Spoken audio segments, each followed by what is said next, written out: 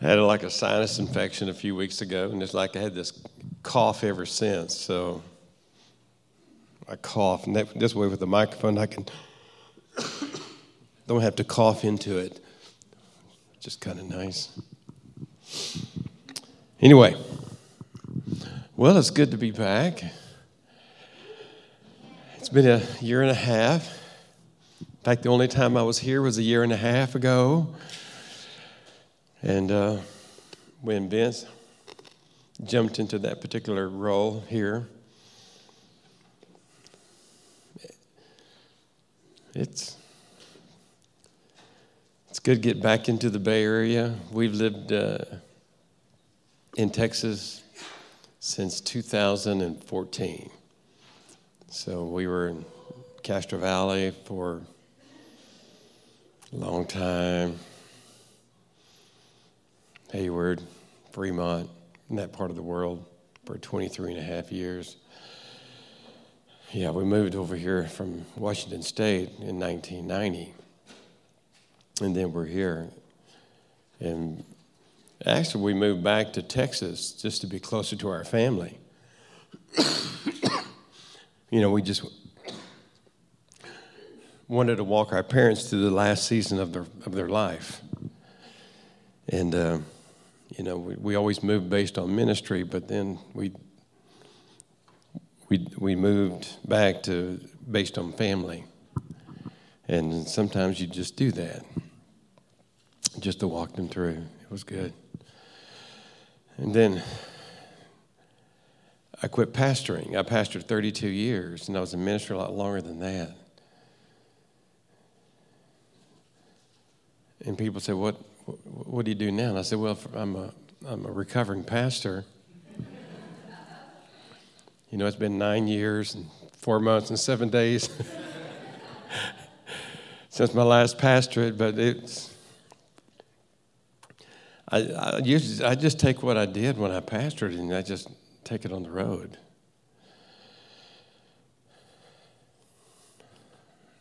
Seems to work for me. It's on the road a lot. I mean, I'm always on the road. But I enjoy what I do. I don't necessarily like getting on planes, but I do enjoy what I do. Just to see what God is up to on planet Earth. And He's up to something. The church's mission is to develop transformed lovers of God who will transform the world in which they live in. It's not your job to transform the whole world, but God has put you in a little world. Relationships and people, families, workplaces. And our job is simply to bring transformation as we expand His kingdom, which is the emphasis of the New Testament. You know, it's the kingdom of God. It was the primary message of Jesus. It's what He preached, the gospel of the kingdom. He taught His disciples to do the same thing. And we continue to preach that. In fact, you know, Matthew 24:14, right around there, it says something like that we are to preach the gospel of the kingdom, and then the end shall come. So we are to continue to preach about the kingdom of God, the rule of heaven, and expand the rule of heaven on this earth. Ultimately, one day, Jesus will come again, and then we have that Revelation chapter 11, verse 15, where that angel will sound that trumpet, and then, you know, then it basically would declare that Jesus, you know, that everything is under his rule right now. He is King of kings and Lord of lords. The book of 1 Corinthians chapter 15 talks about that He's going to reign until all of His enemies are put under His feet, and that last enemy happens to be death. But the Isaiah chapter 9 passage is a prophetic word about the coming Messiah. And And when we get into that, there's something we sing in every Christmas, the Hallelujah chorus, For unto us a child is born, unto us a son is given. And then the government shall be upon his shoulders, and his name shall be called Wonderful Counselor, Father, whatever that is, Prince of Peace, whatever, you know what I'm talking, you sing it, And then we kind of stop right there in the singing. But if we were to continue on with that, it would talk about how that there is going to be no end to the increase of his government or of his kingdom. It talks about the characteristics of his kingdom, righteousness and justice, that he will reign. And then it finishes by saying that the zeal of the Lord will accomplish this. So it's like God is going to back this up. And this is going to happen. You see, we need to have any kind of an end-time theology that should be consistent with the prophetic word, that there is no end to the increase of his government. But there's coming to this mentality of the church that, well, everything's got to get bad. And everything's got to go down the tubes. And then one day Jesus is going to come rescue us because we couldn't do it. Anybody know what I'm talking about? Okay. That doesn't seem to fit the prophetic word in Isaiah 9. There shall be no end to the increase of his government or of his kingdom. No end to, in other words, his kingdom should be increasing on the earth, not decreasing. But the church has taken an inward journey. We've come into our little fortresses, and we hunker down waiting for Jesus to come and rescue us because we don't seem to be able to do what he asks us to do. And you got to be thinking, maybe he's waiting for us to do what he's asked us to do before he comes. I mean, think about that. Maybe there is something that needs to happen with us that the church actually makes the shift back into what she's called to do to establish the kingdom of God on this earth. Now, in the past, the church has tried to do that. They haven't done it very well because they did it more like the world rather than like the kingdom. Jesus, when he appointed these 12 there, and he used the term apostle, and that word apostle actually carried a job description with that word. That job description, because it was not a term that was familiar to the history of Israel. It's a term that you find in Roman history and Greek history. The problem is that if you ever look up that word apostle, you're just going to see it in the light of Christian history rather than the original how it was used. And it's a kind of a military term. And so these guys were in charge of, look at the Greek culture, they were in charge of these armadas that went and conquered a land. And then in the Roman history, they actually had a little bit more of a definition to it because not only did they conquer a land, but they assimilated the land. And the way they assimilated the land was by making them Roman. They tried to bring the culture of Rome into this place, and so they culturized them. So, that's what apostles did. Not only they conquered, but then they assimilated. This is why you have Paul of Tarsus, a Roman citizen, but he never went to Rome for a long time. But, it's because Tarsus in Asia Minor there was a Roman colony, but they were Romanized. And so since they were Romanized, and so therefore that became you can get your Roman citizenship by living in that. The people of Israel understood that. These disciples understood that because that's what Rome tried to do to them, even though it was not very successful. But they understood what that word apostle did. And one of the problems throughout the years is that, people have tried to bring the kingdom by using not the kingdom ways that Jesus established it, but by bringing the world ways. So they would have a crusade. We had the crusades. We had all the things like, okay, you're not really accomplishing it, heaven's way. The Gentiles lord it over, but the kingdom ways penetrates. The kingdom way serves. The kingdom, spreads seeds, and spreads leaven, and leaven gets into the loaf, and it just affects the whole loaf. You just give it time, and it will impact the whole loaf. That's how the kingdom works. It doesn't work by simply lording it, control, manipulation, domination. That's not the kingdom at all. But that's the way we grow up. That's the way we think. That's the way, countries think, leaders think. But those aren't heaven's ways at all. We have to shift our thinking. Jesus gave all these parables about the kingdom, kind of how it works.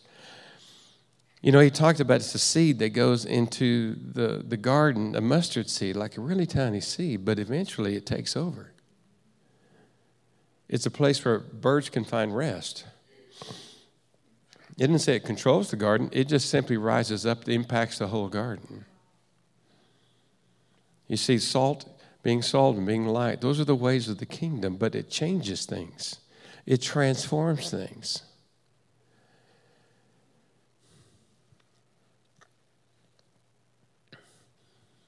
And if his kingdom is going to increase, that means the impact of the rule of heaven will be felt. In Isaiah chapter 47, there's that story about the river that comes out of the temple, right? And it as it goes out of the temple, it's very, very shallow because it goes right under the door. But the further it gets away from the temple, the deeper it gets, the wider it gets, more life happens all around it. And you see, that's kind of the way the church is supposed to be functioning. The further we get out, the more we should see happening around us. So we're entering into that age, really, right now, where a season where there is the restoration. We've gone through different moves of God, God's been restoring things. We've always had these gifts all in the church. They just never were welcomed into the church. It's kind of like the prophetic thing. It just scares people. Oftentimes the prophetic, because it's misunderstood. But, they got welcomed back into the church. And the apostolic, they just kind of function outside of the church. For example, the Lauren Cunningham, who just passed away recently, with YWAM, Bill Bright. These guys were, they called them parachurch ministries. Well, they were the church, okay? But a lot of they didn't fit the structure most people perceive, so they call them parachurch, outside the church, where they were the church, probably functioning more like the church than anybody else is functioning like the church, to be honest with you. But the good news is that a lot of the apostolic is actually being invited back into the church, and so we're able to see the full function of that. When I was here last time, I talked briefly about, the shift that's happening because, that the church moved away from apostolic culture to a pastoral culture. And it's like once they started building buildings and they started settling in. And so what happened, they gravitated to people that took care of them. People just liked somebody to take care of them. And so those apostolic, they were scary because they were like sending you out, like sheep among wolves. So that was kind of a scary thing. I got to get my cough drop. Where's that? Put that thing. Sorry.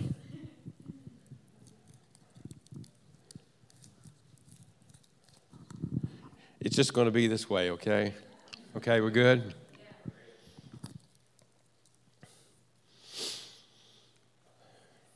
But the apostolic culture is not about apostles. It's about saints getting fully equipped to do what God's called them to do.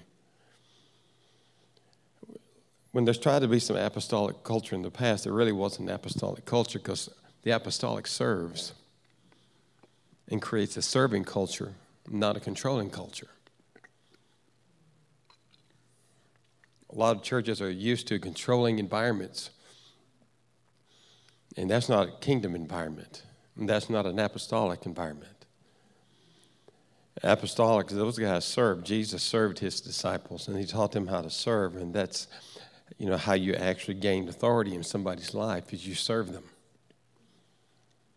When I lived in Hayward, we gained authority in our city by serving the city, not by trying to tell them what to do or trying to control or manipulate or outvote something. We just served them, and they gave us authority. That's how it works. But the kingdom is just not the ways of this world. So we're moving away from the professional clergy, which is a lot of the culture the church has been used to realize that everybody's called into ministry. And so we're redefining it, what that is. That it's not, just something that's done inside of the four walls of a church is actually something that is a part of a person's lifestyle. And so what God is doing, he's actually raising up saints to penetrate the world and bring his kingdom into it. And what is happening is that the church is starting to be the church, not just go to church. And it's kind of exciting. But one of the problems is that a lot of people that are in the church, in that pastoral culture, they're finding that they no longer fit in the pastoral culture. Because everything's about the church, In other words, the way you serve, it's like, you want to be a greeter, serve on a committee or something like that. I mean, they think everything ministry is all defined by a job that you have in a church. And there's a whole lot of people that are all of a sudden realizing I'm called to do ministry. It just doesn't fit inside of a church context anymore. So they don't fit. And so there's this frustration that seems to be rising up with people who don't fit in church anymore.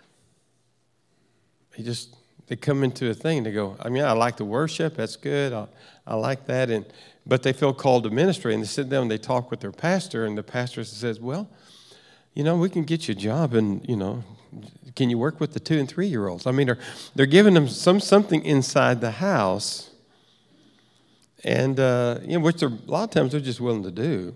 That's usually not an issue, but it's like, but I'm called to do something bigger and greater, and but a lot of times, the pastors, they define faithfulness to God is if you're faithful attending the church. But what if you're doing ministry on a Sunday morning? Well, you can't be doing that. That can't be God. Got to keep. You remember that Sabbath day, right? If you're going to be faithful to God, you got to be here. And so a lot of them, they just don't. They just don't fit because they're called to something bigger and something greater.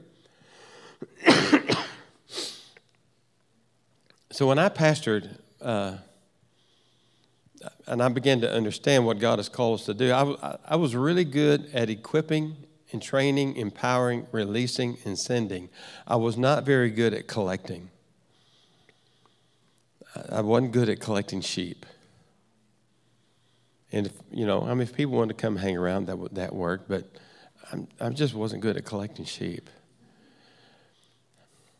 We're going to go do something. We're going to change something.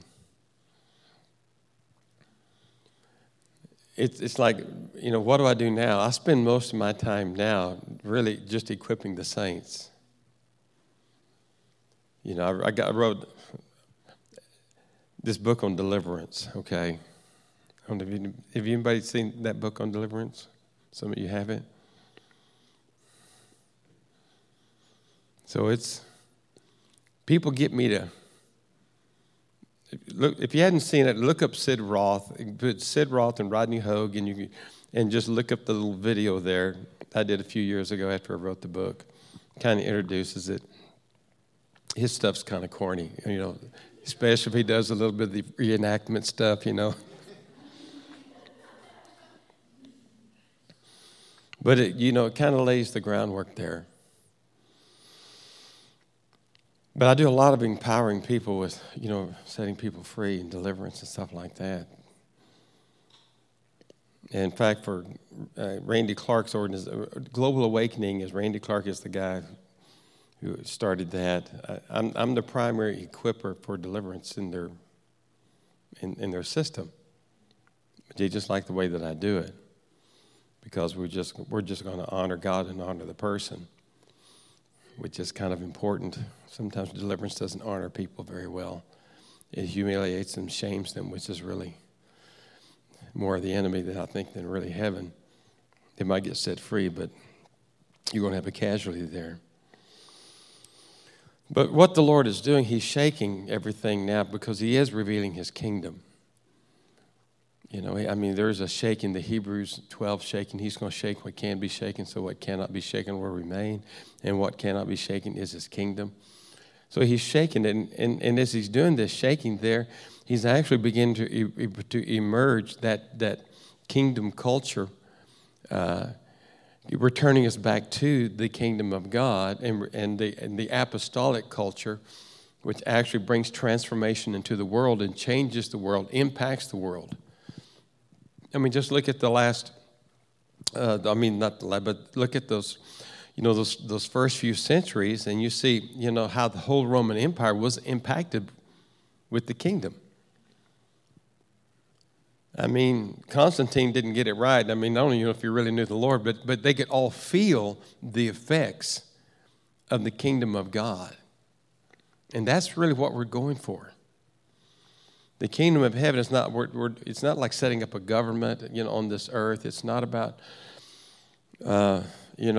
earthly rule. Jesus can kind of do that as he comes again. But our thing is that we want to impact that every system in this nation, and every system is fully impacted by the rule of heaven. Having the DNA of heaven in this.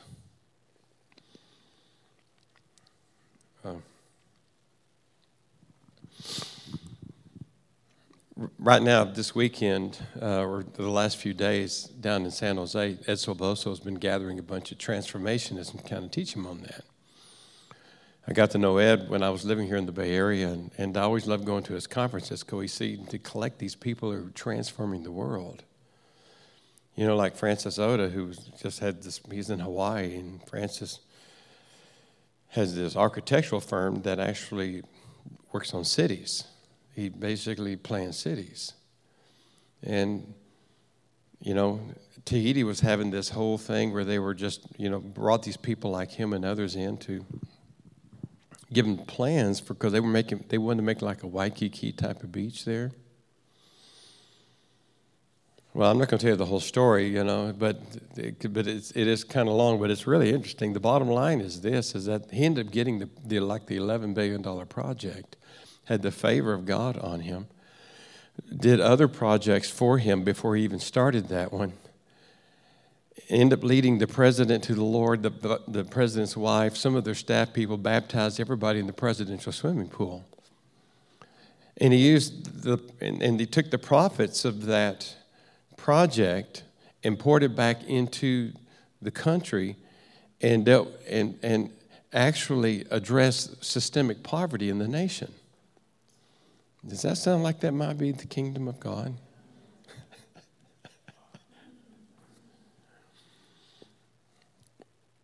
We were just in Hawaii,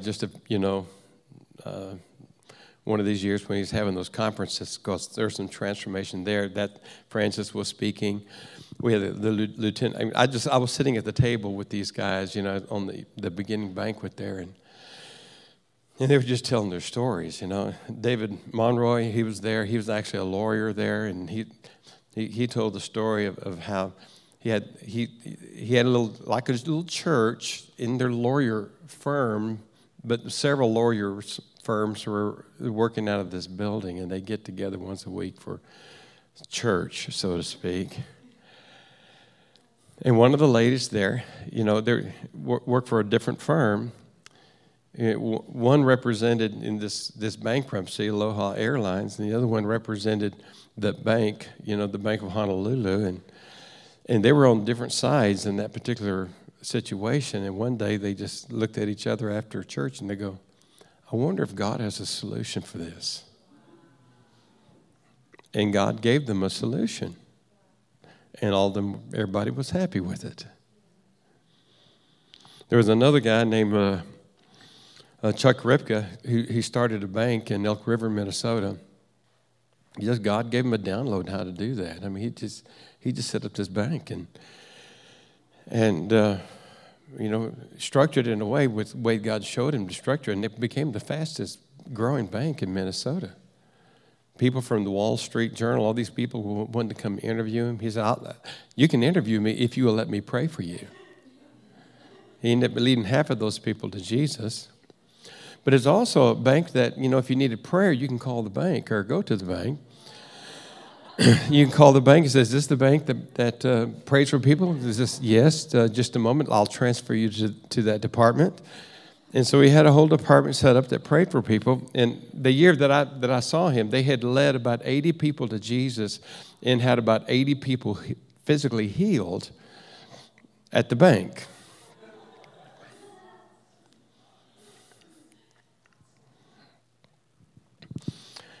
Some people I got connected with a few years ago, Steve and Judy Capps. I kind of walked them through a lot of their whole process here.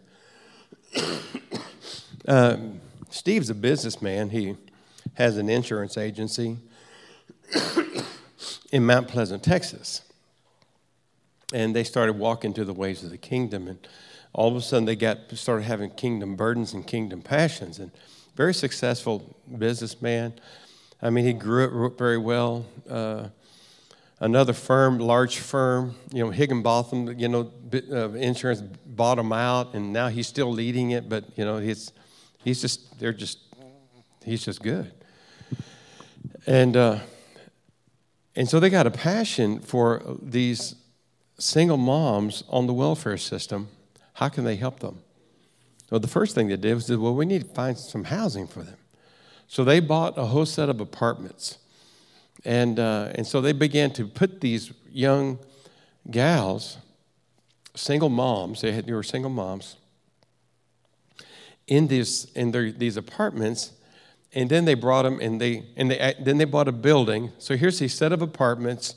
Then there's this whole group of HUD housing, and then there's this building that they bought that was like a pawn shop that they bought, and they ended up converting it into like a training center, kitchens, and they taught these ladies life skills.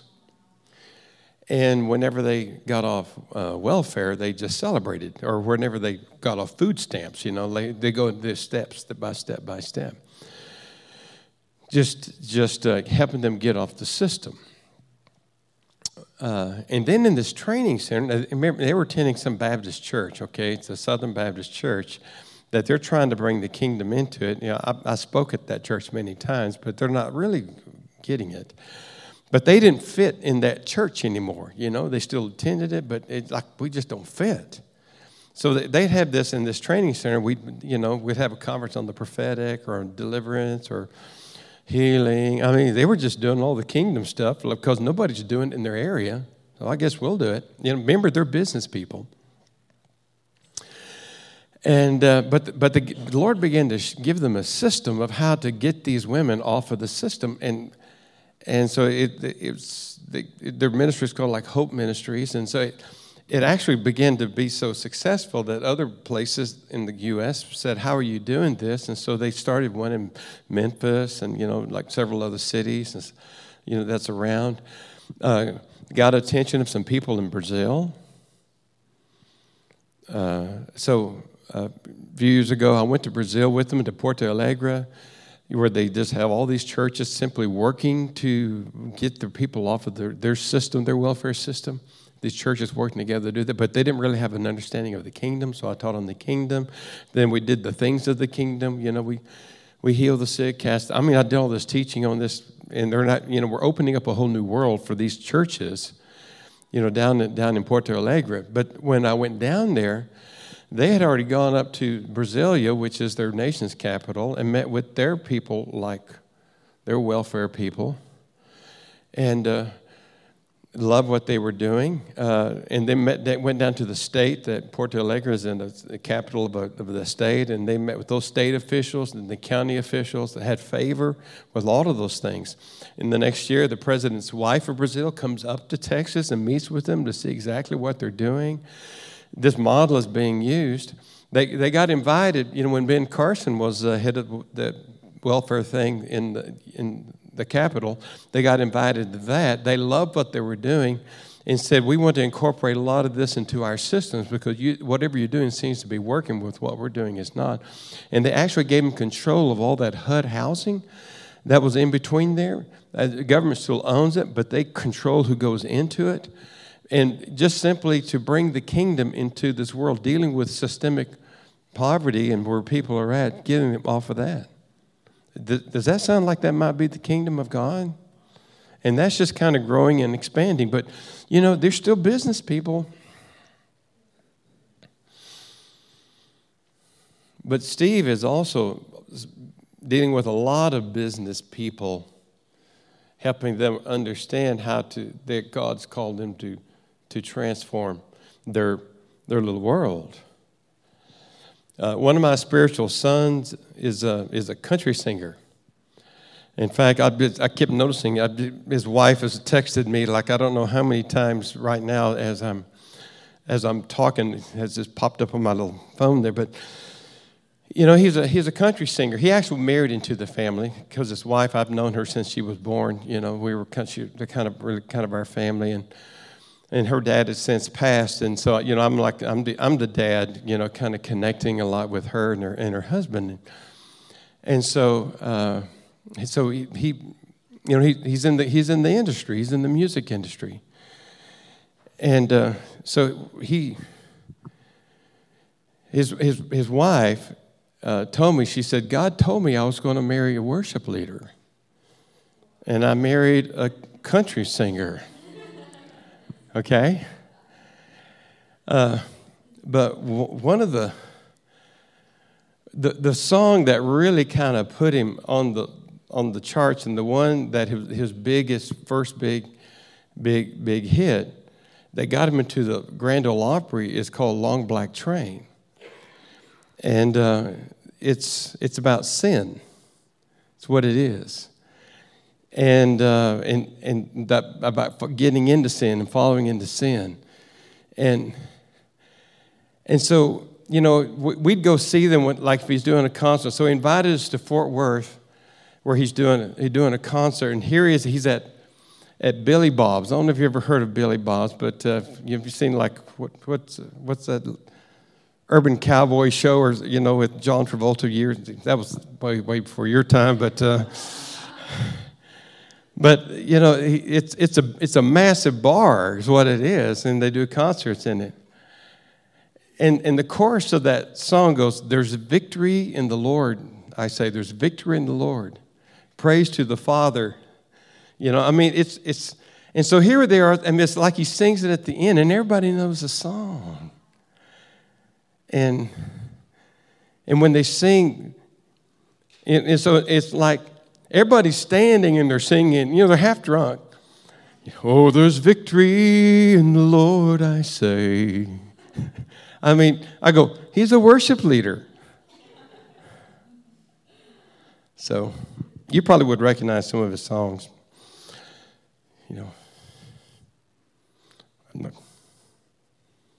Anybody know who I'm talking about? Get one. Nobody listens to country. All right, here's one of his songs. Gonna lock them doors and turn the lights down low. You've heard that one, okay? Yeah, all right. So you've heard that one. So you've heard of some of his songs. But here's the thing: all of those people, like I'm talking about, even like them, because some of the messages they're getting back to me was like they've just moved. How do I find a church? How do I find? We need to get inside of a church. You see. All these people who no longer fit into the church culture, they still need connection. They need relationship. They need to grow up. They need maturity. They need someone speaking into their life. They need connection. But the current system that we have established is not something that they fit into anymore. So you have to think in terms of, what does church look like whenever we're actually kingdom in our orientation? Where we're actually equipping and empowering people to impact the world and bring the rule of heaven into their world, but still stay connected and related because they still need connection. A lot of them aren't finding that. I'm working with a man now who's like, he's in Switzerland, and you know, he's like a head of HR of one of the largest pharmaceutical companies in the world. You know, it's massive in the U.S. and around. So he's like, how do I bring the kingdom of God into my work environment? And with him, I'm saying, well, we start with you. You know, if you don't have the kingdom inside of you, you know, you're not going to bring it into your world. So that's his starting place. You know, not so much the world, but himself there. So we need to understand that we need to help people find those relationships, those connections. And I think the church that's really going to be successful in the days ahead is a church that begins to think in these particular terms.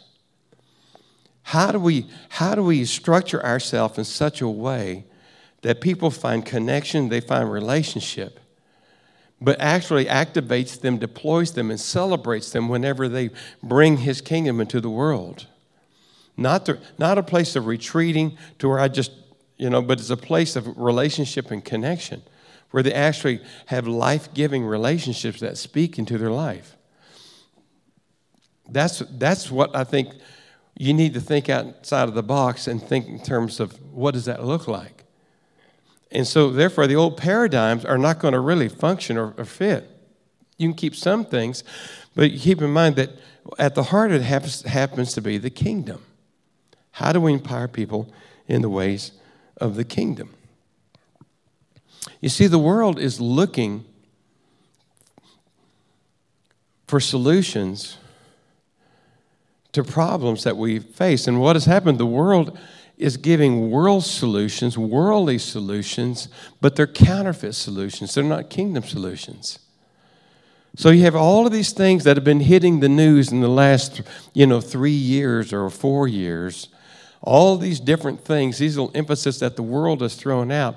But those are counterfeit solutions to real problems. But there is a kingdom solution to every problem. I had a man in my church who worked for the Internal Revenue Service. Didn't know anything about databases, but they had some issues and problems, and he asked the Lord, he says, Lord, can you help me? And the Lord gave him some formulas and some things. And he went to his boss and he said, hey, see if this works. And they take it to the guys who did, and they go, this is great, this works. Where did you get this? And he goes, I got it in a dream. God gave it to me at night. And they gave him a promotion. It happened 3 times.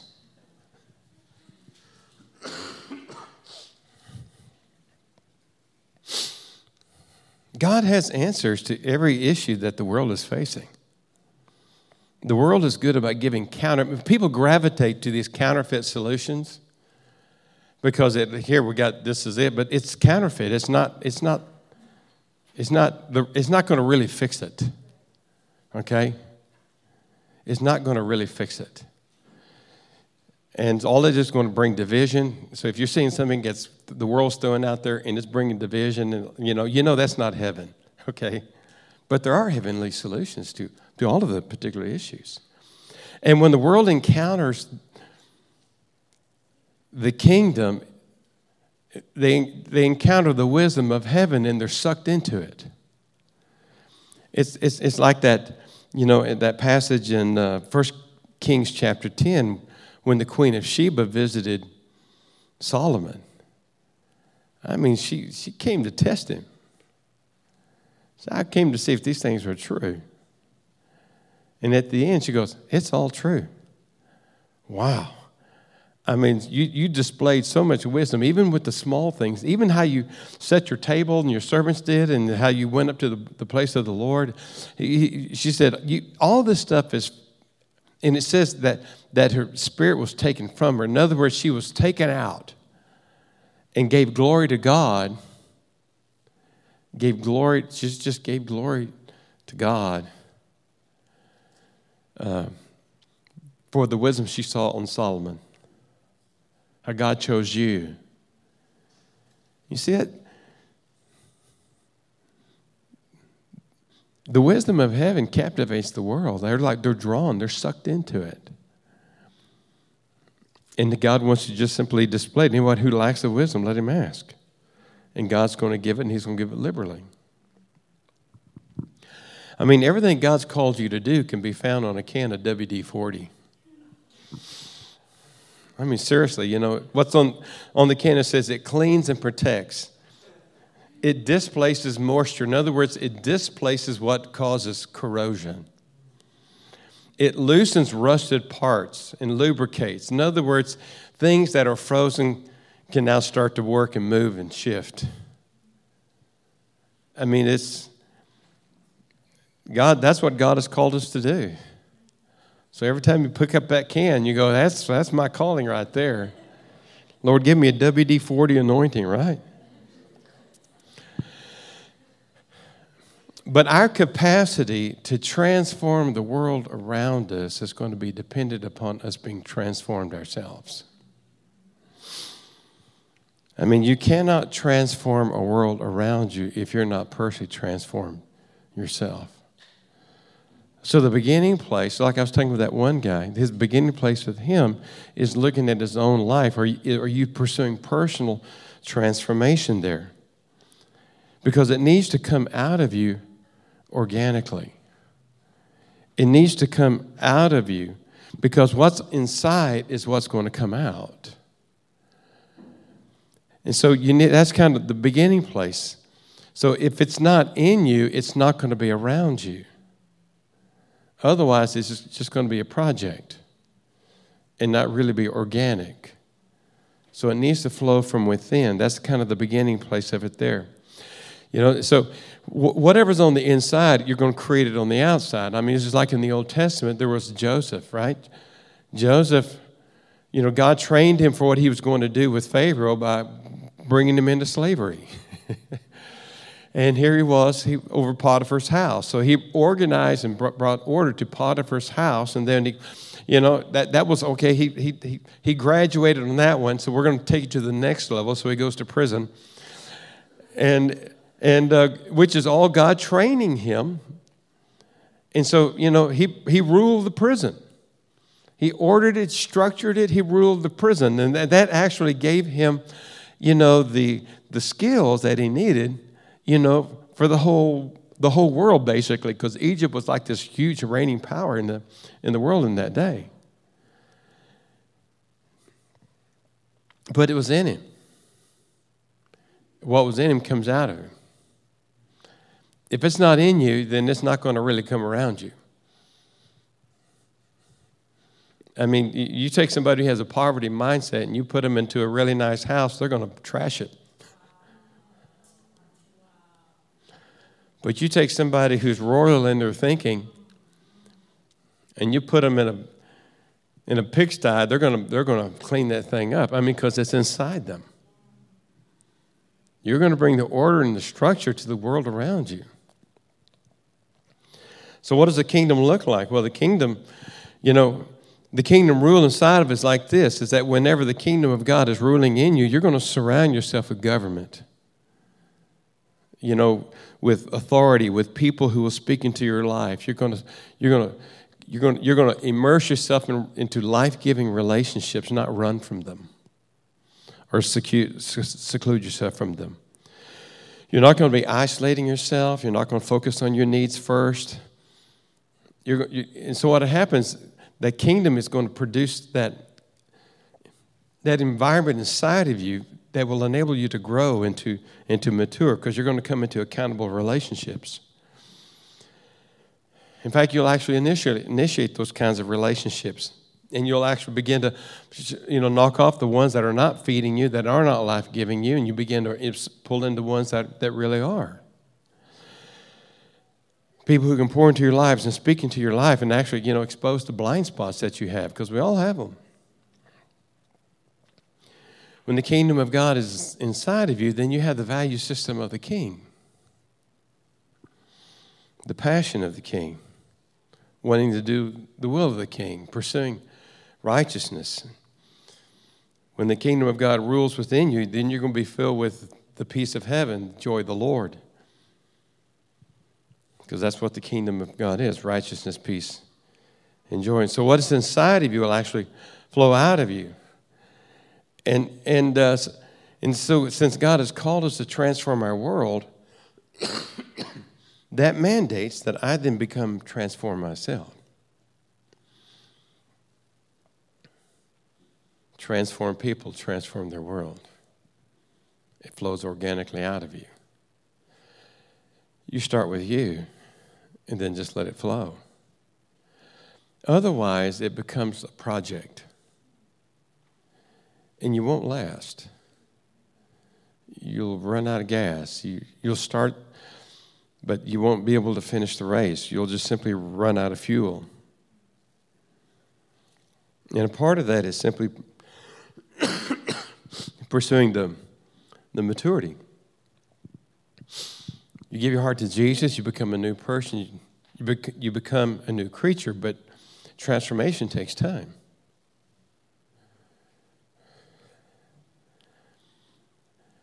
Paul said this in Galatians 4:19. He says, I labor until Christ is formed in you. He's in you, but is he formed in you? Your identity is not your maturity.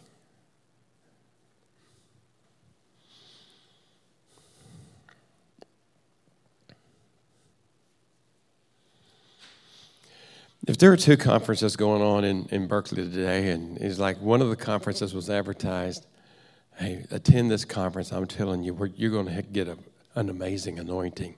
I mean, we're talking the fire of heaven is going to come on you. You're going to be able to raise the dead, cast out demons. I mean, you're going to be able to, the power of God's just going to come on you, the anointing for healing. And then there's another conference on discipleship and growing and maturing. Like, okay, so which one of those conferences are you going to attend? I'm with you. I'm on the anointing, forget the other. I'm going for the fire of God. But the truth is, we should run after anointing. We should run after that, but we should equally run after maturity. You see, we need to steward the anointing, and maturity helps us to steward it. God gives us, he's a really good giver. I mean, he's a good giver, and he will actually give you more anointing than you have maturity to steward. I mean, none of us would give our 2-year-old a hunting knife, but it's like God does that.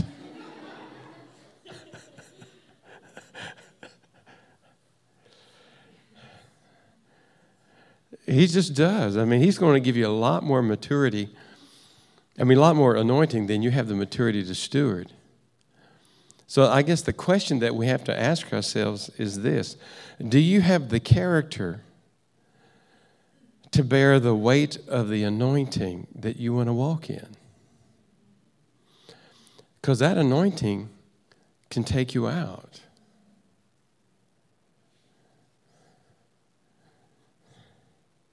See, one of the problems is that we think if somebody's walking in a great anointing, that God must trust them with that. They must have the stature. And that's a mistake, because that's not true. Gifts are given. Fruit is grown.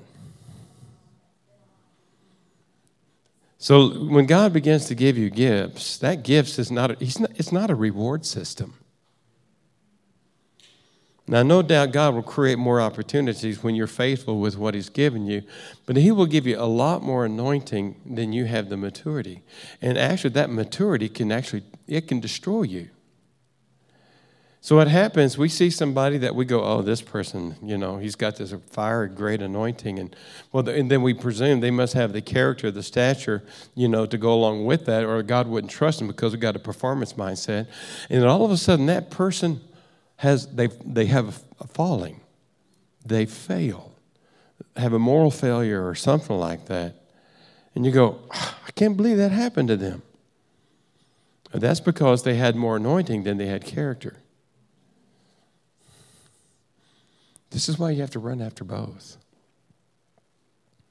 You actually have to run after it on purpose.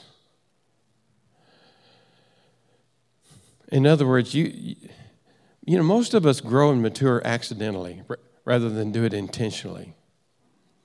And if you become intentional in your pursuit of maturity, you can actually grow faster if you actually do it on purpose rather than just let it happen accidentally. It's like God's going to grow you and mature you, but some of the ways that's going to happen to you, you're not going to like. In fact, some of that could actually be avoided if you just pursue it. Not all can, because some of this way is going to grow and mature you.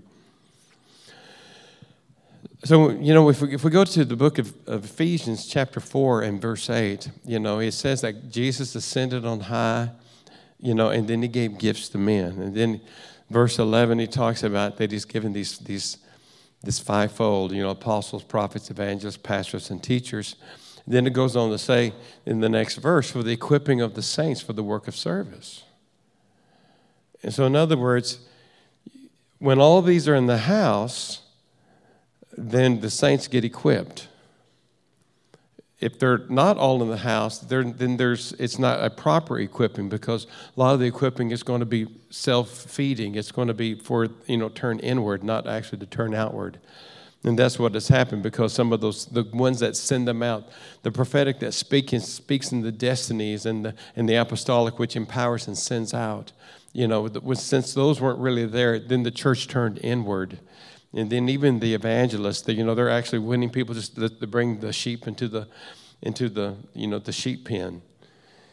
And so with that inward turning, that's the shift that is beginning to happen now.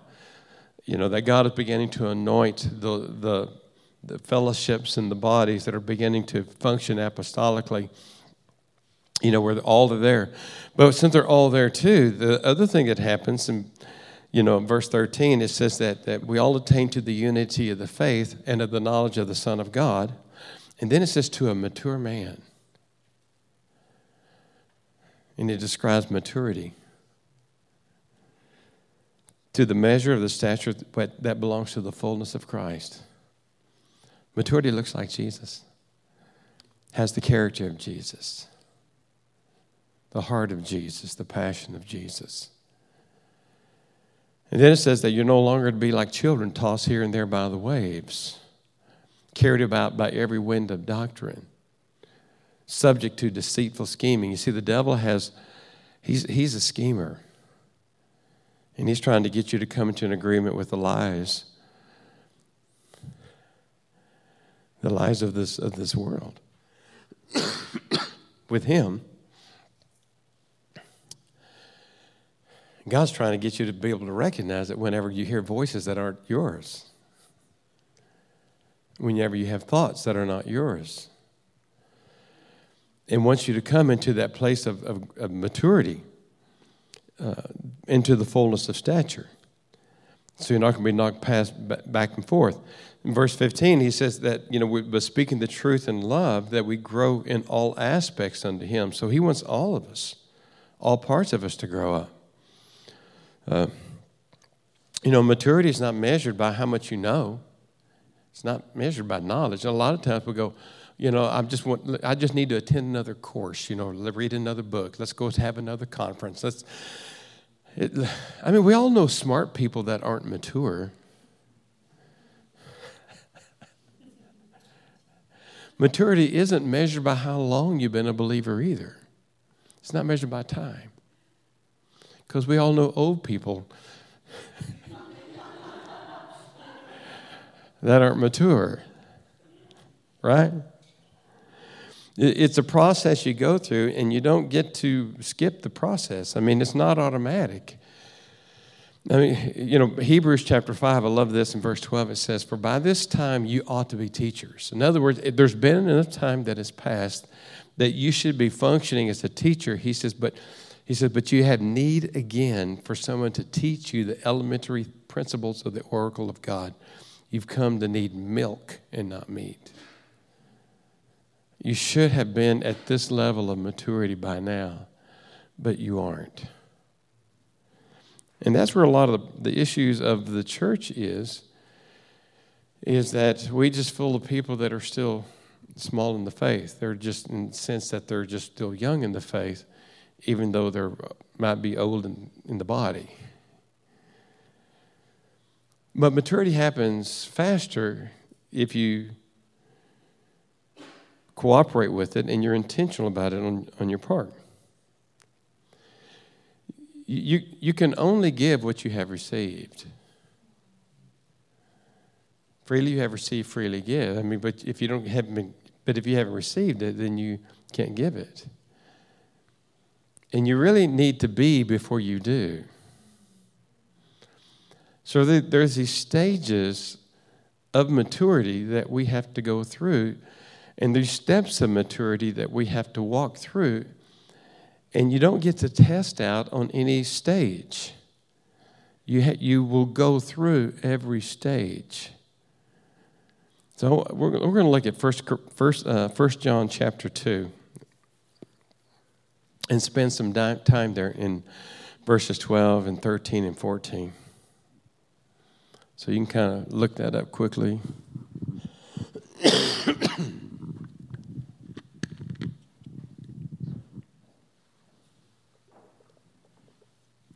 Are we good? Okay. What I'm going to do is I'm going to kind of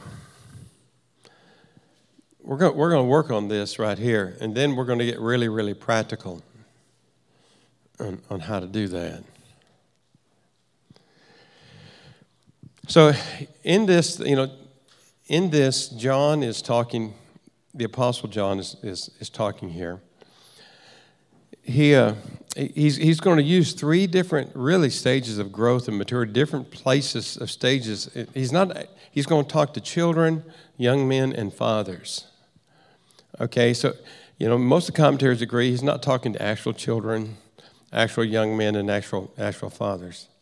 Also understand that this has nothing to do with gender. Oftentimes the Bible will use a masculine gender when it's talking about both genders here. So when it's, children, of course you got both in that one, but when it says young men, also saying, it's talking to young women too. When it's talking to fathers, it's talking to mothers. So I understand that he's talking about stages here. So when I use that terminology, and if I don't include the feminine portion of it, understand it's included, okay? Just understand that. All right. So this is what he says. I'm writing to you, little children, because your sins are forgiven you for his name's sake. You get a lot of repetition. By the way, repetition is usually for emphasis. It's like an exclamation point. Verse 13, I'm writing to you, fathers, because you know him who's from the beginning. I'm writing to you, young men, because you have overcome the evil one. And I've written to you, children, because you know the Father. I've written to you, fathers, because you know him who's been from the beginning. I've written to you, young men, because you are strong. The word of God abides in you, and you overcome the evil one. So let's just unpack this right here. The first group that he's going to be talking about is children. And what happens is that John and all the writers in the New Testament may have their favorite words that they use to describe believers. It's like Paul's favorite word happens to be saints. He just calls you saints, which is holy ones. But John, he just like calling them children. you know. He's a true father, but, you know, he just called them children. And actually, that word children, which is used 2 times here, he actually uses 2 different words, 2 different Greek words there.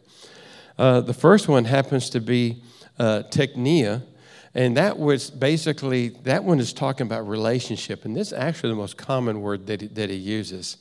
It's like, this is my child. You know, we have a relationship. This is my child, and so he's speaking out of relationship here. But the other one he uses is the word paideia, and that is really talking about immaturity. That you know, in other words, you need somebody to instruct you. You need somebody to teach you. That the paideia is the word for that one there, and he actually uses both of those words. And he says basically 2 things. He said your sins have been forgiven on account of his name. And secondly, he says, you know the Father. So these are the 2 things that he says. You know, your sins have been forgiven and you know the Father. So he's really talking about what God has done for him, that because, you know, what Jesus did on the cross, and he died, and he's talking about coming to a relationship with God.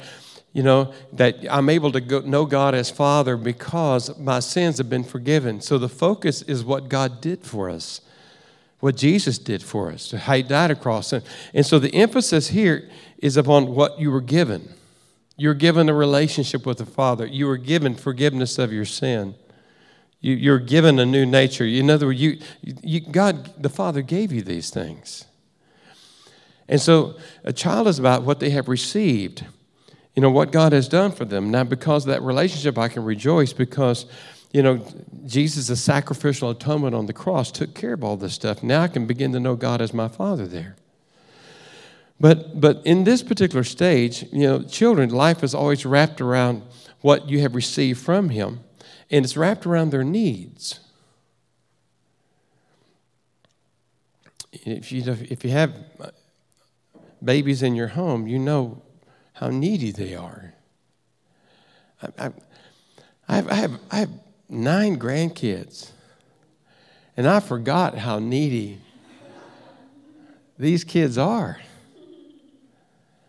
You know, we got a 4-month-old. Our youngest is 4 months old. You know, we got 4 months. We got 2. We got a couple 4-year-olds. I mean, we got all the way up to age 10. I mean, they're needy. It's like life is wrapped around their needs, and they just suck the life out of you.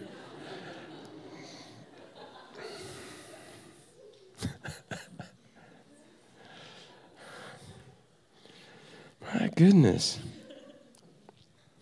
But understand that when you come into a relationship with Jesus and you come in your stage and you're very, very needy, you don't need to be ashamed of that. You know, don't get on to somebody as they're needy, as they're starting this journey here. You know, because we all come into a relationship with God with this. And in this relationship, as you start off, you know, the main question you're asking God is like, you know, what can you give me? Because life is around what God gives you, God's provision. And, you know, and in this particular stage of maturity, you know, you live to be ministered to be attended to be taken care of, to be given gifts, to live a blessed life. I mean, like that's where you start off, you know. And, you know, there's nothing wrong with starting off with that way. You know, you just don't want to be that way forever. You know, you need to grow up. But there's a receiving mentality that you need to have, because you see, in this particular stage of maturity, what becomes ingrained in you is learning how to receive what the Father has to give. You see, for your entire Christian life, you have to become a great receiver. Great saints are great receivers, and you learn them in this stage. You learn to ask for the moon. You know, it's kind of like in the story of the prodigal son and the older brother there. You know, where the father says to the older son, he says, you know, because the son complained, like, you never gave me even a goat to share with my friends, right? He was waiting to be rewarded. And the father said to him, everything that I have is yours. Everything. That fattened calf, that was your calf. But you never asked for it.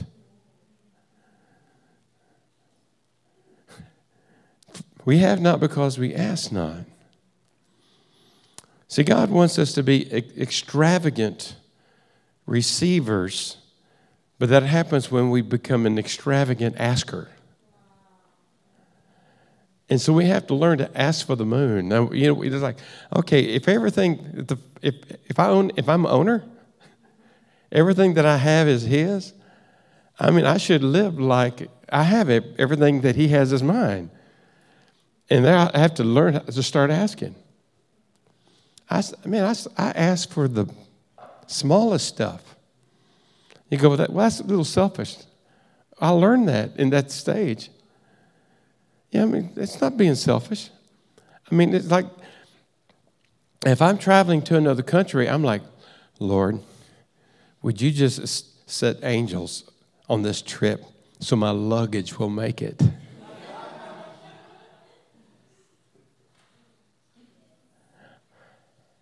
I'm going to take a little detour, just tell a story.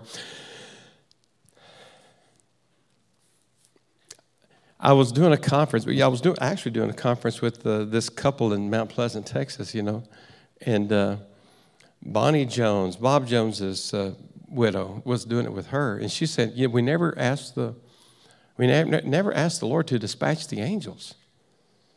And I'm thinking, well, I guess I don't. I always thought like that was, wrong to do that. She said they're just bored. A lot of them like they need a job. Start asking. So I was getting ready to go to Mozambique, and so I'd sent my passport off to the embassy in Washington D.C. and had included an envelope to get it back that had a tracking so I can track it. And it was going back to the U.S. postal system. It wasn't getting back in the mail. I'm tracking. It's not here. It's not like my plane is getting ready to leave on like Wednesday, and I haven't gotten it, and I should have gotten it back. And I'm freaking out. I said, okay, I'm going to ask. So that was she mentioned that on a Saturday. So I said, okay, Lord, would you just assign an angel to my passport and visa and get it back? Get this thing back to me. So I'm looking online Saturday. It's not there. Sunday morning I look. It still hadn't appeared. And I go, this is not going to be good. I'm not going to be able to leave because I don't have a passport or a visa. So I don't know what to do here. So I'm freaking out. I get on Monday during the day, I go to the mailbox, open it up, and there's the envelope with my passport in it. And I'm looking at this thing, and you know how they stamp it whenever it's gone through the post office? It was unstamped. I get online, and I'm saying, well, when did this thing show up? It showed up Sunday night in Amarillo. And Texas. And when I opened it up, what they had marked on it was someone was going to pick it up. Like they were expecting me to go pick it up rather than put it back in the mail. So obviously something happened. An angel did his job, got that in there. I go, this is pretty good. This is pretty good.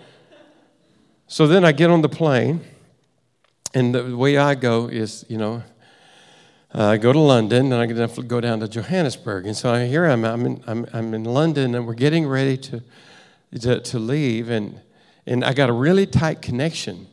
And I don't really have, when I get to Johannesburg, I'm doing a different airline. So I'm trying to figure out how I'm going to do that because I don't have a boarding pass because you can't get those more than 24 hours ahead of time.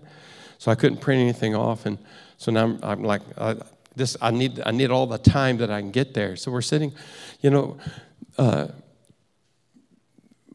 and I'm sitting on the airplane, and they said, I'm sorry, but we have some mechanical issues. And I go, I don't have the time for this.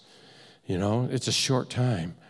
And I go, so Lord, you're going to have to help us. He says, well, the problem is that we can't get one of our engines started, and we need a starter. So we can't find one. We're trying to locate one. Then we have to install it. So it's going to probably be, 3 hours. And I go, this is not good. Lord, would you just assign an angel to find a starter and get that installed? Within 20 minutes, we've located a starter. And so they're going to install it now. So we were like 2 hours late. And so I'm still like, okay, this is not, I'm going to miss it. So we made up like an hour in time. I'll go, this is good. So I get there, and I don't want to have to go all the way out and recheck and come back in. I got to get to my plane. So there's a way that you can avoid all of that, but I don't have a boarding pass. Okay? So, and I couldn't get one online. And even with my phone, with the South African Air, I couldn't get that. So I go, Lord, you're going to have to get me. But the way you get to that place is that you have to go through an immigration line first, and they have to see a boarding pass.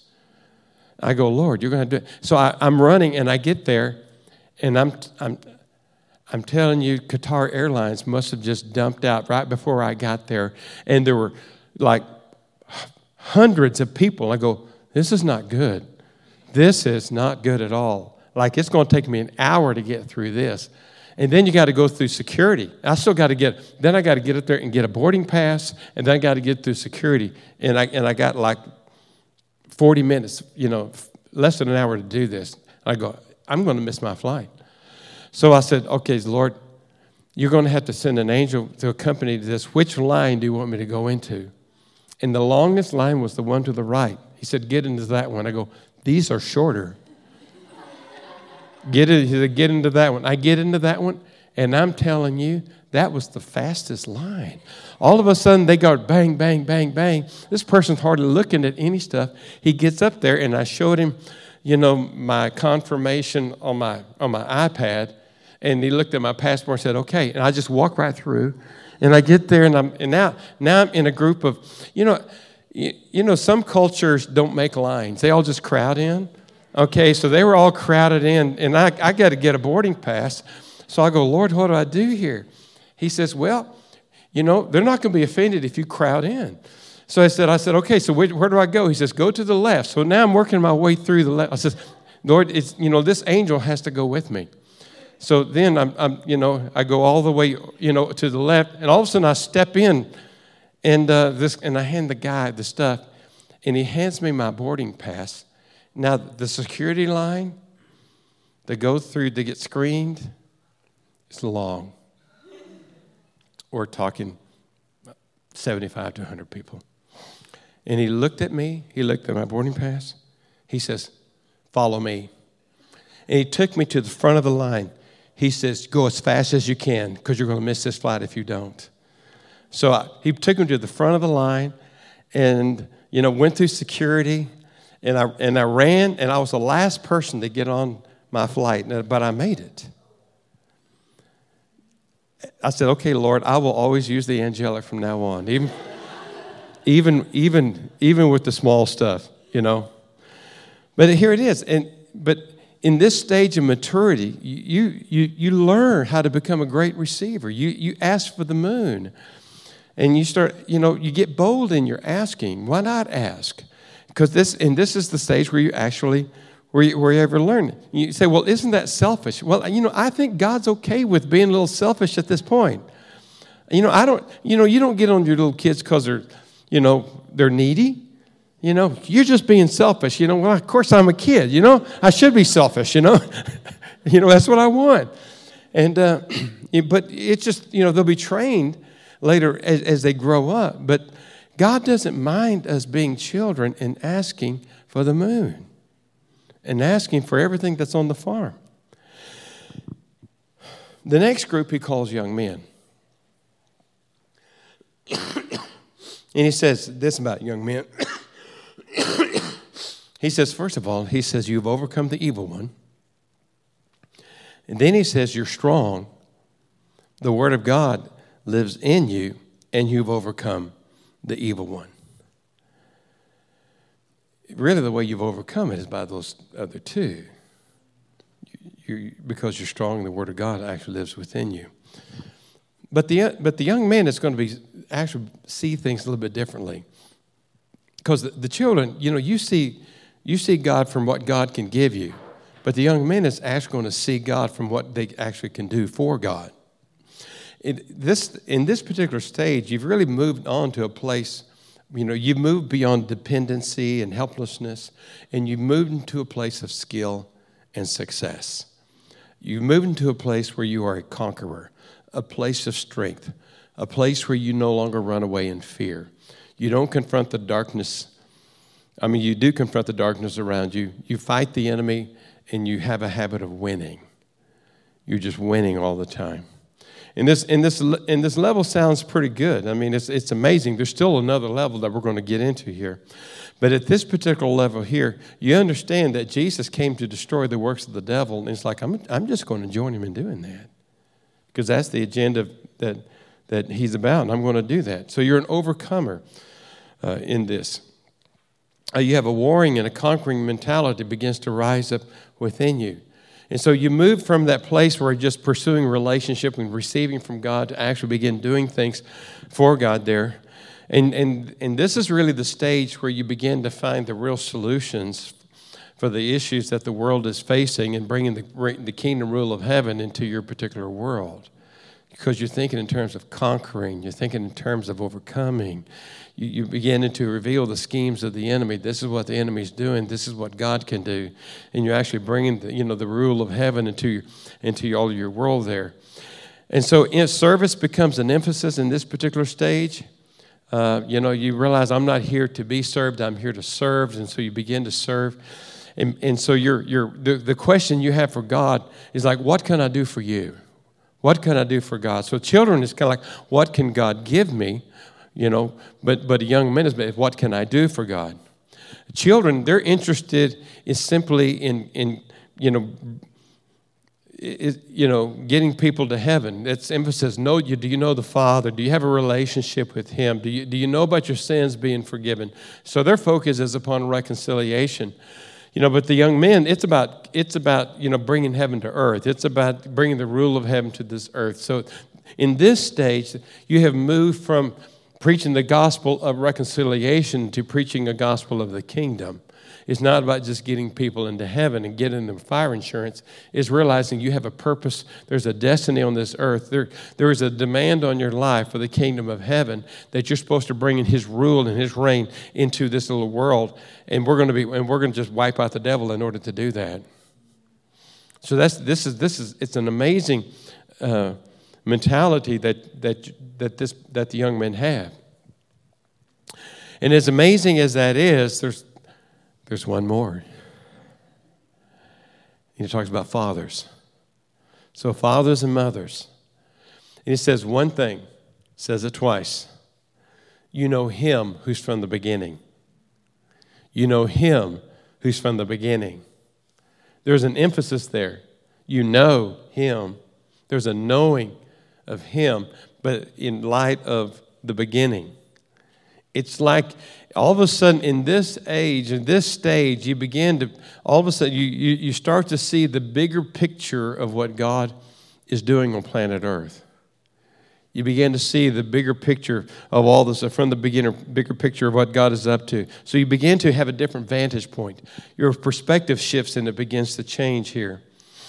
And so you realize the Christian life is just more than just having a relationship with God. And it's more than about, doing the activity, to bring His kingdom. It's really understanding the full counsel of the Father of what He's really up to.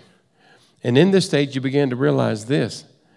Everything the Father does flows from who He is. It flows from His character. God is love. This is who He is. So all that He does flows from who He is. So you begin to realize that, there's something about the character that I had. Everything that I do should flow from who I am and flow from my being there. And it says that you know the Father. And this knowing of the Father happens to be an experiential knowledge of the Father. It's not like you read a book. A.W. Tozer book or J.I. Packer book on the attributes of God. There's people who write all these stuffs about knowing God. But I know this because I've encountered Him. It's an experiential knowledge. That 2 Corinthians 3:18, where I've gazed into Him and I'm changed and transformed, from glory to glory because I've actually, looked into Him. And I've been transformed. And as I get to know Him, then all of a sudden my passions have shifted and changed. And now I have the heart of the Father. And so I begin to realize all that I do needs to flow out of my being. So to kind of put these in contrast here, a children's focus is upon receiving. The young men and young women is upon doing. But the fathers and mothers, that's about being. And you've already gone through those other two stages before you get into this one here. Children, they see themselves as the objects of God's love and provision. Young men and young women, they see themselves as tools and instruments in the hand of God. But fathers recognize that they are the expression of God's character and His nature.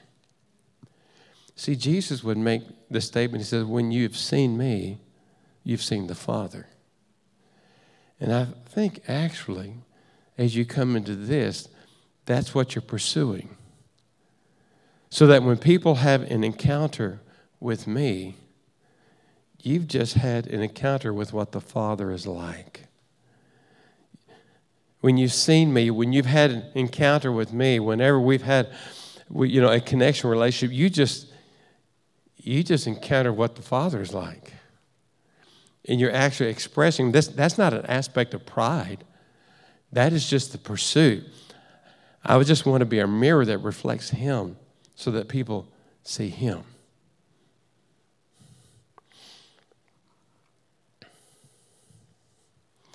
When we begin to compare these, a children's identity and where the joy comes from is wrapped up in what God has done for them, what they have received. It's kind of like, some kids that get together and one kid turns to the other and, maybe it's after Christmas and go, well, look what my daddy gave me. And they flaunt what they were given. And then, of course, they go, well, what did your daddy give you? So this is the way it kind of works because, these spiritual children, they find their identity and their joy actually from what the Father gives. And so then they compare what other people, what did God give you? Well, look what God gave me. So whenever God gives them or blesses them, they're like, look at guys, look at here, look at what God did for me, and they flaunt all that stuff because to them it's like, they're flaunting that. Well, they still got a performance thing, so it's like, He loves me. Look what He did for me, and all this kind of stuff. And then what happens? Those others who are in that stage who didn't get that, they get jealous. Well, you gave it to them. Why didn't you give it to me? And they're comparing gifts and they get mad. And what happens when they don't receive what somebody else receives, they're going like, okay, what's the deal? What's why aren't you giving me what you gave them? They're in the comparison stage. Because they will basically tie to, when the Father loves me, this is what He's going to give me. And so the absence of being blessed is saying, well, what did I do wrong? How did I displease God? Because there's still a performance mindset there. The children's stage is about working yourself out of that performance mindset. You're learning to live with the spirit of adoption, and you're beginning to push that thing out. But that's kind of where people start. And you can pretty much, you kind of listen to their testimonies and how they talk and figure out, what stage that they're in. If they're flaunting their blessings as proof of God's love, and they're comparing, or if they get sad and whatever, they don't, because they're in a spiritual show and tell here, and they just need to. And that's kind of where they are. It kind of reveals it. Now, the young men, they've kind of already gone past that one there. And so whenever you hear the young men like talking and sharing their testimony, they're going to talk about what they did for God. How they suffered for him, maybe how they fasted, or how all the things they did. They'll get up and they'll share their testimony. They go, yeah, this week we led 3 people to Jesus, cast out 4 demons, and probably would have raised the dead, but the funeral director chased us out.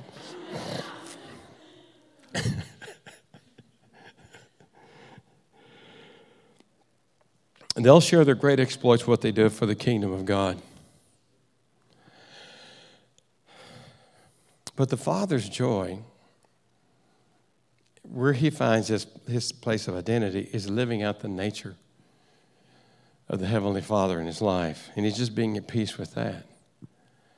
He's at peace reflecting the character of God. You see, the fathers and mothers in this stage of maturity, they've already gone through those other stages. They've already been children. They've learned to be great receivers. They've learned how to live in the blessings of God. And of course, they were immature. They're like everybody. Everybody goes through that. And then they moved to become these young men. And therefore, they're doing stuff for God, doing great things for God. They got stories galore. But where they find their joy is not in those activities, but it's, really how do we demonstrate the love of God? How do we show the faith? The character of God. It's about who they are, the being. Children, they're in that stage. They're needy, and they just focus on their needs, and they can't really hardly see beyond their needs. They can't really plan for the future because everything is like now, and they want all their needs met now. They can't really sacrifice for the future because I want all my stuff, their immediate needs met now. And so a lot of times when those in the children's stage, they like everything's like an emergency. Everything's a crisis. And they just can't hardly look past their own desires. My 4-year-old grandson comes over and stays with us. But my wife babysits him. I have a son and a daughter-in-law that both work online. And they work from home, make pretty good bucks just working from home. And so they got a 4-year-old. And so they're having to meet his needs. And so they're very thankful that one day a week that he will come over to the house. Well, he'll just have breakfast, and my wife will come over and she'll pick him up and take him back to the house. And his mom will have fixed him a lunch. But in that lunch, it's not a candy bar, but it's like one of those fruit bars or something. It's not much different than a good Pop-Tart, okay? It is something sweet, and the kid knows it's in there. But he knows that he can't eat that until he finishes the lunch. So he gets over to the house, and he calls my wife Meemaw. Meemaw, I'm hungry. She goes, you're not hungry. You just ate breakfast. Meemaw, I'm hungry. She goes, you just ate breakfast. Okay, but you have to eat your whole meal before you can have that. So, he ends up eating everything just so he can have that.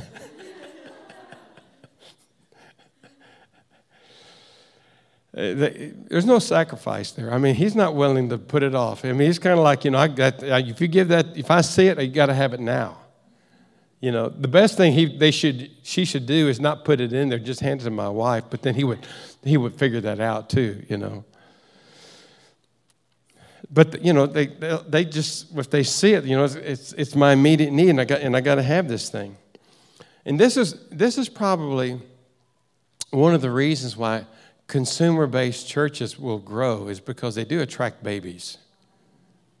Okay, and so there's probably a place even for consumer-based churches, as they begin to bring people through the stages of growth. They're just always insufficient because they don't always bring people past that stage.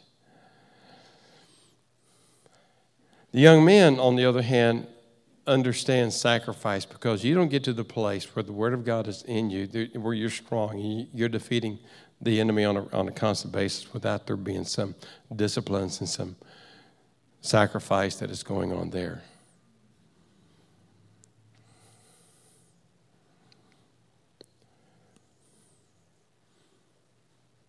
A young man is like, okay, I got an inheritance. I'm going after that. I'm going after that. I'm going to get the fullness of what basically Jesus, everything Jesus bought and paid for, we're going after that. The father, he's looking at everything from the, like I said, from the bigger picture, from the bigger perspective. And the father will begin to understand that everything that they have gone through, everything that they have endured, is the enemy's, God is using that to equip them, train them, mature them. Everything the enemy has done to try to take them out, God will actually reverse that and turn it around and put something inside of them because of that. Romans chapter 8, verse 29, where like everybody, whether, regardless of what stage you're in, you love Romans 8:29. It says, for whom he foreknew, he also predestined to become conformed to the image of his Son, that he might be the firstborn among many brethren. Yes, God wants us to be conformed to look like Jesus. We love Romans 8:29, but, most people don't like Romans 8:28, like the verse before it. That says, God works good in all things, right? God causes all things to work for good together for those who love God and to those who are called according to his purpose. He causes all things to work together for good. In other words, it's like he doesn't say all things are good. But he will work in any situation good. So it's like the Father goes, yeah, look what he's going to use that no matter what I go through, whatever blessings I've already gone through or whatever hell on earth I've gone through, God is going to use that to conform me to look like Jesus. The young man is like, okay, I'll go through it. We'll get to the other side because there's probably some inheritance, something like that. And the child's going like, wait a minute. That doesn't fit my doctrine. He's a good father. And he is a good father. But the children will interpret that differently than everybody else. Because they have expectations with that title.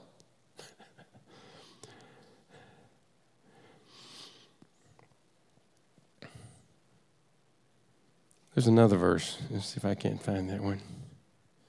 It's in James. Oh, here it is. Here we go. James 1, 2 through 4. Consider it all joy, brethren, when you encounter various trials. Like when. Like that sounds like it's one of those inevitable things. Knowing that the testing of your faith produces endurance. Our faith is going to be tested. What's this? And let endurance have its perfect result, that you may be perfect and complete, lacking in nothing. When? So that, the children look at it and go, this has to be a misprint. It should read, if.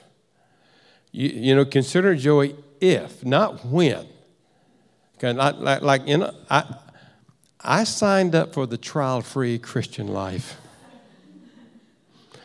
That's right.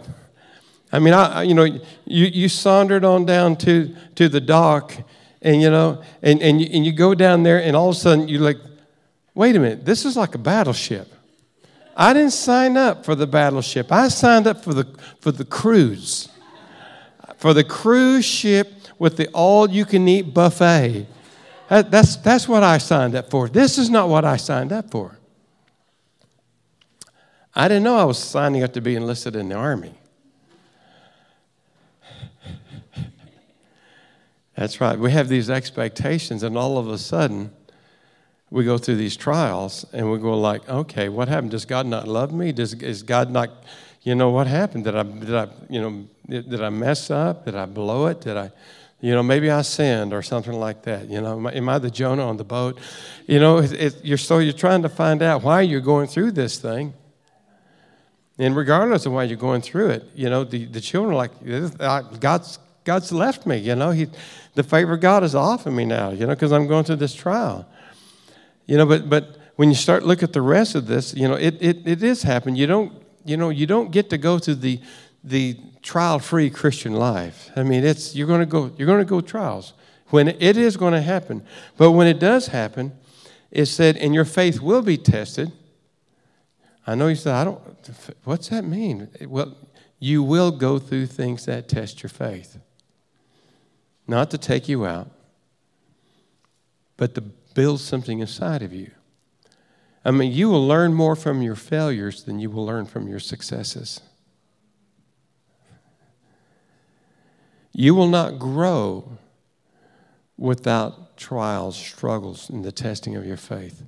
Have you ever noticed this? God teaches you a word, and then he tests you in it. He shows you something, teaches you something, and all of a sudden you go through a testing and you go, what's this? Jesus gets anointed, right? Then what happens? He goes into the wilderness. That's right. I mean, you look at all the people who did something like Moses. I mean, they all had their wilderness experiences. You don't escape the wilderness experience. I don't want the wilderness experience. Well, you're not going to grow and mature if you don't have that. The testing of your faith produces endurance, and let endurance have its perfect result. Now, that word perfect doesn't, where it says that you may be perfect, complete, lacking nothing. The word perfect is not, flawless. That word perfect there means you have its end result. In other words, it's that teleos where, it's the Greek word there where it's actually you see to the end. It's like you're looking through, a set of binoculars and you're seeing the end. You see what's out there. So in other words, that which is out there, what God is putting on you and creating in you, you're able to kind of see that's the end. That's the completeness. It's really looking like Jesus. That's really what he's going for. Here's another verse that messes with a lot of people. It's at Hebrews 12:2.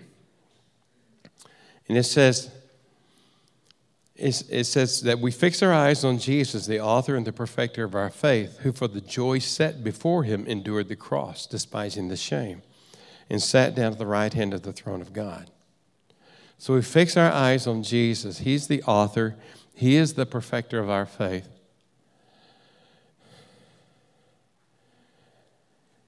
And we follow his model for the cross set before him. He says, for the joy set before him, he endured the cross.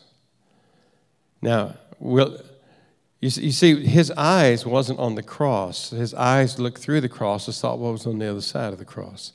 The joy wasn't the cross. The cross is not a joyful experience. And what enabled him to get through it was he had his eyes on the joy that was on the other side. So, for the joy on the other side, what was on the other side? Well, on the other side, it's going to be powers of darkness will be defeated. Their authority will have been stripped. All the sin for the whole world will be bought and paid for. I mean, what is on the other side is, billions and billions of souls, coming into the kingdom of God. I mean, on the other side, there's the fullness of this kingdom. I mean, and everybody gets to walk in his kingdom because of the new covenant. I mean, it's like that's all. His joy is what's on the other side. He was human. What did he do? He said, Jesus, Father, if there's another way we can do this, that would be good to show up now and to kind of tell me that one. But he said, but not my will, but your will be done. And so he submitted to the Father in that moment. And when he submitted to the Father in that moment, he endured the cross because of what's on the other side. And you see, this is kind of what happens. A lot of times children, they hit the cross, they hit the fire point, they hit the struggle, the trial, and they give up and they quit because they can't see what's on the other side. They all just see themselves. So a lot of people who never grew and matured, they get disappointed with God, angry with God. I'm never going to follow. If God is like that, He's not a good father. I mean, they're accusing Him, but not really seeing the bigger picture of what is going on. And so a lot of people actually walk away at that point. The young men, they're like, okay, I'll endure it, But the father says their heart is like this. My eyes, I will go through this thing because what is on the other side? On the other side, I'm going to look more like Jesus. On the other side, I will carry this. On the other side, in other words, they're able to look through it and see there's joy on the other side. So with the joy, I'm going to be able to go through it because that's where my eyes are.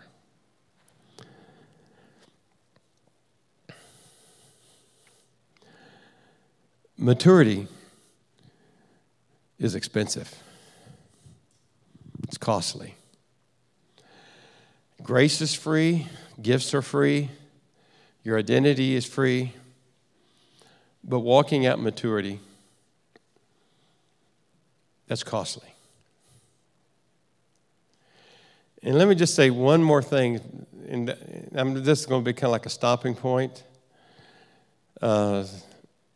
And then there's some more things. I want to get very practical how to walk out each one of these steps. We're going to take a long break, lunch break or something, and then I'm going to kind of go through each stage, how to get through it, and really what it looks like, that process of coming into that. And so I'll be very practical with that. I will have a couple of other things I'll do this afternoon if you want to stick around for it. But one thing I want to just throw a little bit of perspective here. The Bible talks about that when we get to the other side, we get to carry some things with that. And I don't know what all's on the other side. We have no idea all that is in front of us for eternity. But it is an eternity. We have some indications of what's going to happen at the beginning of that time. We know we're going to have a party. Okay, we're going to have some celebration. We're going to have a feast. The good is like we get to eat in heaven. That's what's kind of cool, right?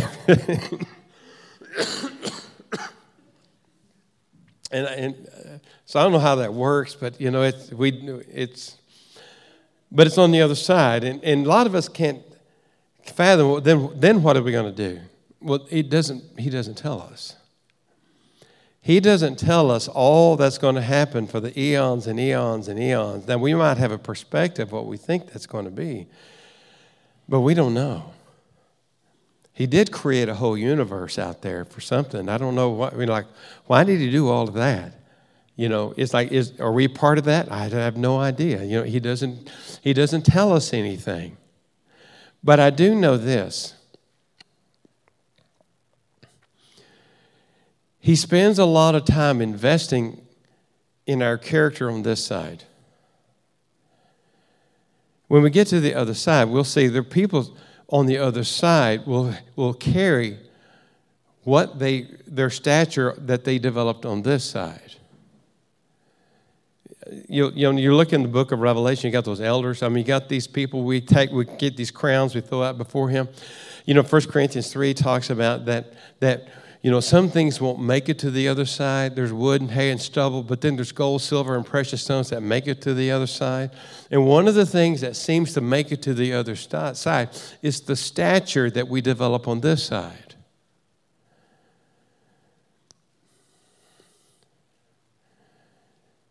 Here's the kind of the point that I want to make. When you get to the other side, you're not going to have all the things on the other side that build the stature that you develop on this side. Because when you get to the other side, you're not going to have sin. You're not going to struggle with sin. You're not going to have a devil on the other side. All the things that build character, stature in your life in this side, there's going to be no more tears. All of those things that simply help you grow and mature on this side, those things are not going to be happening on the other side. So the summary that I think I can make, and I'm pretty sure I'm right with this. Your time on earth is your only time in all of eternity to develop the stature that you're going to carry for eternity. Just to give you some perspective, this time from today until you go meet him face to face, this will be the only time that you will have to develop a character and the stature that you will have for the eons to come. And I wanted to put that weight, the heaviness, the weightiness upon you just to think this thing through. Children struggle with this one, but I think as you get, move towards that more, that mother and that father, you begin to see this. This is the case. So you can't waste your time here. You just can't. You don't want to waste the time and everything. I mean, eternity is a long time. And this is your time to come into and develop the fullness. And if you do it with purpose and you do it with intention, you actually grow faster than if you wait for it to happen accidentally. He is going to grow you one way or another, but there is the accelerated route is cooperation, understanding. So I'm going to kind of lay that out this afternoon. So, Father, I just pray that you'll just give us your perspective on this. Give us a heart that says, Lord, not my will, but your will be done. Let me see everything in light of the bigger picture in eternity. In Jesus' name.